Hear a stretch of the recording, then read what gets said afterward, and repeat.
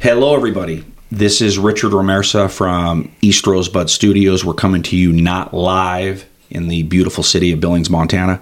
I'm joined by my partner in crime, Brandon Booty. What's up, everyone? Booty. Thanks for listening. We appreciate it.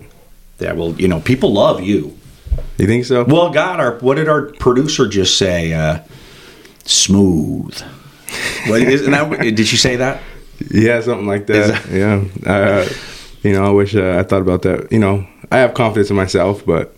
Oh, well, well, of course you do. You're a gentleman.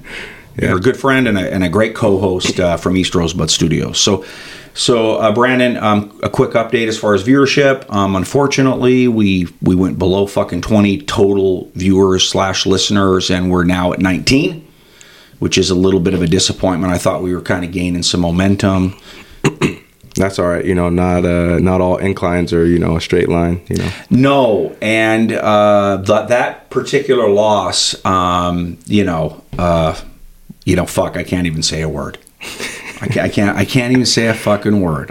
So I'm not going to. All right. Sounds good. It's, hopefully someday the lost episode will be broadcast. Did you wipe it out? You took it down?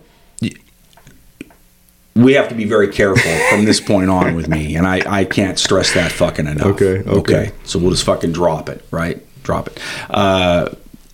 What I do want to talk about today, though, is an industry titan. Talking like a pre-New York King Kong. Get it? Skull Island badassery. Talking about a monster in our fucking industry. Okay. So a guy like me gets up every day, and I'm an avid fisherman. I love the act of throwing a fly, but my role in this industry is I'm a retailer. I sell shit. Right? This ridiculous podcast is paid for by retailing. I mean, tiny budget, like really no budget. Right? And there's certain vendors in our sport that for a fly fishing retailer like me that move the fucking dial. And I don't mean because the retailer just recommends them to anybody and everybody no matter what.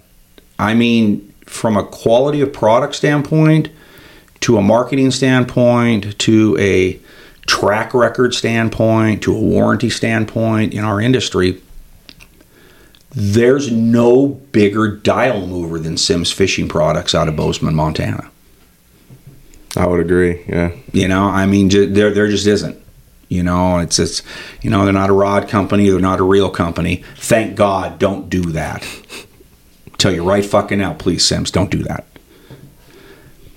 But when it comes to what we all have to have, everybody, whether you're a beginner or you're the best, you need waders and boots.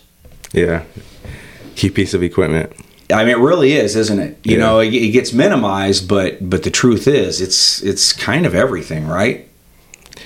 Yeah, I mean, you definitely need them unless you want to fish, 2 weeks out of the year, Well, you took the words right out of my mouth, man. That's what it is. Yeah. I mean, you might have some wet waiting time like we do here in Montana, but the truth is, if you're fishing every week, every couple of weeks, waders and boots fucking matter. And the point to that is that's the hook. That's what created the monster. That's what created the power to me as a retailer with Simms, is the fact that they make the best fucking waders and boots sold. Yeah, I would definitely agree. I mean, we got 19 listeners, and a couple of them right now are like, oh, no, blah, no, they're too fucking expensive, blah, blah. Listen, we'll get into the price point in a minute, but anybody that thinks that there's a better manufacturer of fly fishing oriented waders and boots than Simms Fishing Products, they're out of their fucking minds. Yeah. It's that simple. There's other wader manufacturers out there. I know. And, I know. But the truth is, when it comes to not having to sell a customer a background with who Simms is, because everybody fucking knows about their waders and boots. Yeah, it's a good product, you know. Corkers makes good boots. Orvis makes good boots. Patagonia does not make good boots. It's true. But Simms Fishing Products, they are the top of the top for me as a top tier fly fishing retailer, for making me fucking money. What percentage of Simms compared to your all the other brands? You obviously not count rod and reels, not in that section. What percentage of Simms do you think you sell? I don't know, and that's proprietary, motherfucker. Yeah. Right. Right. But I can tell you that, like, I'll say this to you, that if tomorrow I didn't have Simms in my shop, just boom, fucking something else is there. You pick them. If I didn't have Simms in my shop, my fucking dollar would go down. Yeah. Not in 2 months or 6 months like today. Yeah. That's how big and effective Simms Fishing Products is. About 12, 15, 18, 20 months ago, Simms got purchased by a large outdoor retail conglomerate, a big company called Vista Outdoors. Legit, they own a bunch of brands, I guess, that are like top tier. They're, Simms is the first fishing entity they bought, but, it was going to fucking happen. And, the questions in the 6 months after that, are they going to change Simms? Is it going to make a big difference? Blah, blah, blah. And I'm like, only if they're fucking stupid. Yeah. Why change something that already works? And I don't think they're stupid. Right? Yeah. So when Vista bought Simms, like I said, there was a lot of sarcasm about how it might change Simms. And I can't say that it hasn't internally. What the fuck we know? But the deliveries, the product quality that I've seen going into spring of 24 is just as good as it's ever been. So again, for somebody like me with Simms, there's such a huge difference for me as far as business. It's not even funny. And they do incredible apparel to me. And as a retailer, I fucking hate apparel.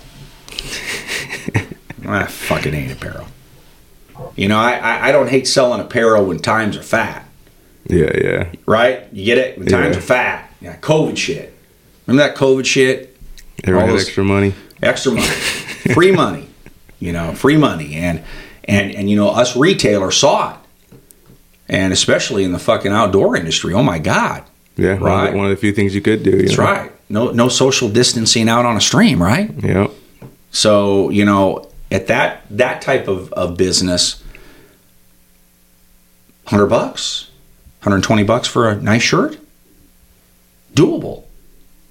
But soon as folks start thinking about money, that type of demographic and what a company like Simms sells, yeah, right? So clothing is really tough to do, but they still make, to me, if not as good, their outerwear, their Gore-Tex waterproof jacket line, G3, Guide, oh my God. I mean, expensive, but there's just nothing better as far as technical and reliability. Yeah, and you can feel the quality of them. You know, even down to their simple shirts like this. You can see and feel the quality of them. Well, absolutely. Yeah. And that's really kind of what I'm saying, is that the consumer just is kind of, drawn to Simms. Right? I mean, I've been buying it since the mid-90s, and, they make good shit. And getting back to the apparel, the outerwear line, the customer that's going to come in and drop $5 for a wading coat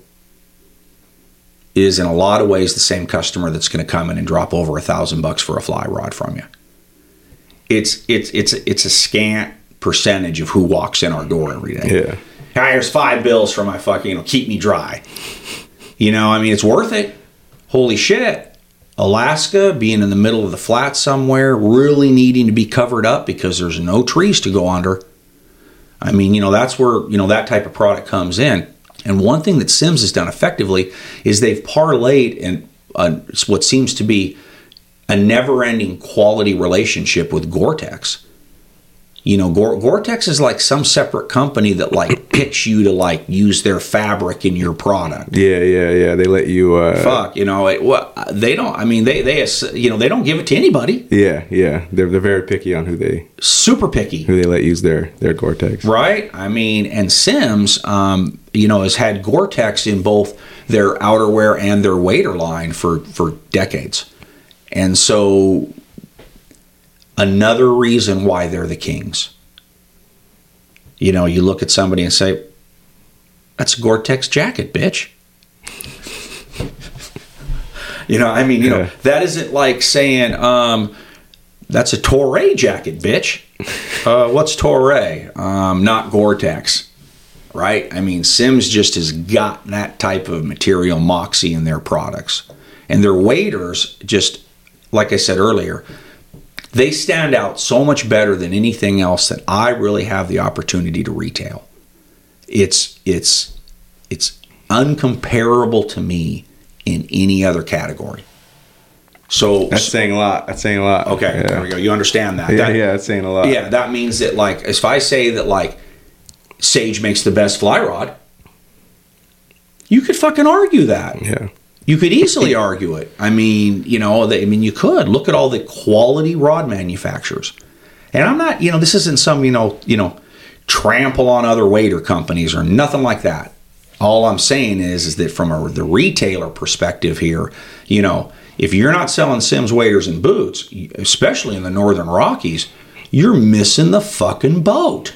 Yeah, and you see a lot. I mean, you see waders come back for returns and all that. So you have an inside scoop on what waders are lasting, what the warranties are like, and all that as well. This is the thing about a quality pair of waders, and obviously everybody knows if they've watched this podcast, this is an advertisement. Please buy some Simms waders from East Rosebud Fly Shop.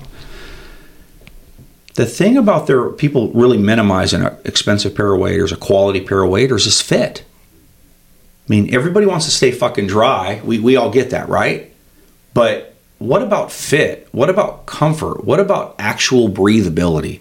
That's the thing that Simms has, in my opinion, mastered.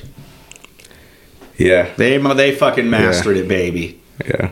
You're a lot more comfortable in them, especially if you're wearing them all day, Yeah. Wading all day, hiking up a tree, or even sitting in a boat, They're two entry-level waders, which are an import.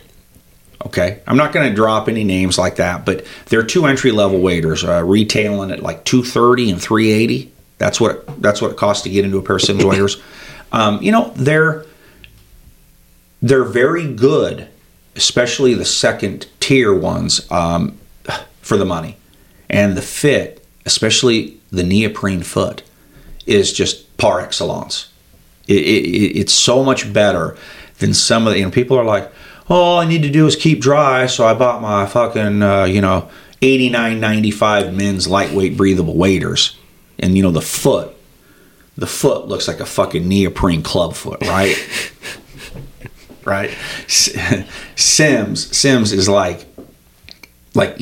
it's made for a right foot, right? It's made for a left foot. And the thing about Simms with, they continue to be innovative as far as what they offer at a wader. And people are sarcastic about Simms waders. And there's some good fucking anglers out there that are sarcastic about Simms waders. I mean, I hear it a fair amount. You'll hear, oh, they're too fucking expensive, or they didn't they didn't last, or customer service sucked, or blah blah blah. But I deal with them dozens of times a year when it comes to warranty and whatever, and they go, do it. It keeps going away. They want you to be their customer. So that's why the wader choice for the consumer to me is so easy. Right? Yeah, makes sense. Yeah. The boots are just a completely different story. I tell you what, to me, a quality boot is like putting your foot in a pussy. Right? Just a great, beautiful, sensual, perfect fit. I mean, I don't know if it's that good, that good for me, but I get what you're saying. Let's we're gonna wrap up part one with that, right? Yep, Sounds talking good. about titans in the fly fishing industry. Thank you very much. We'll be back with part two shortly.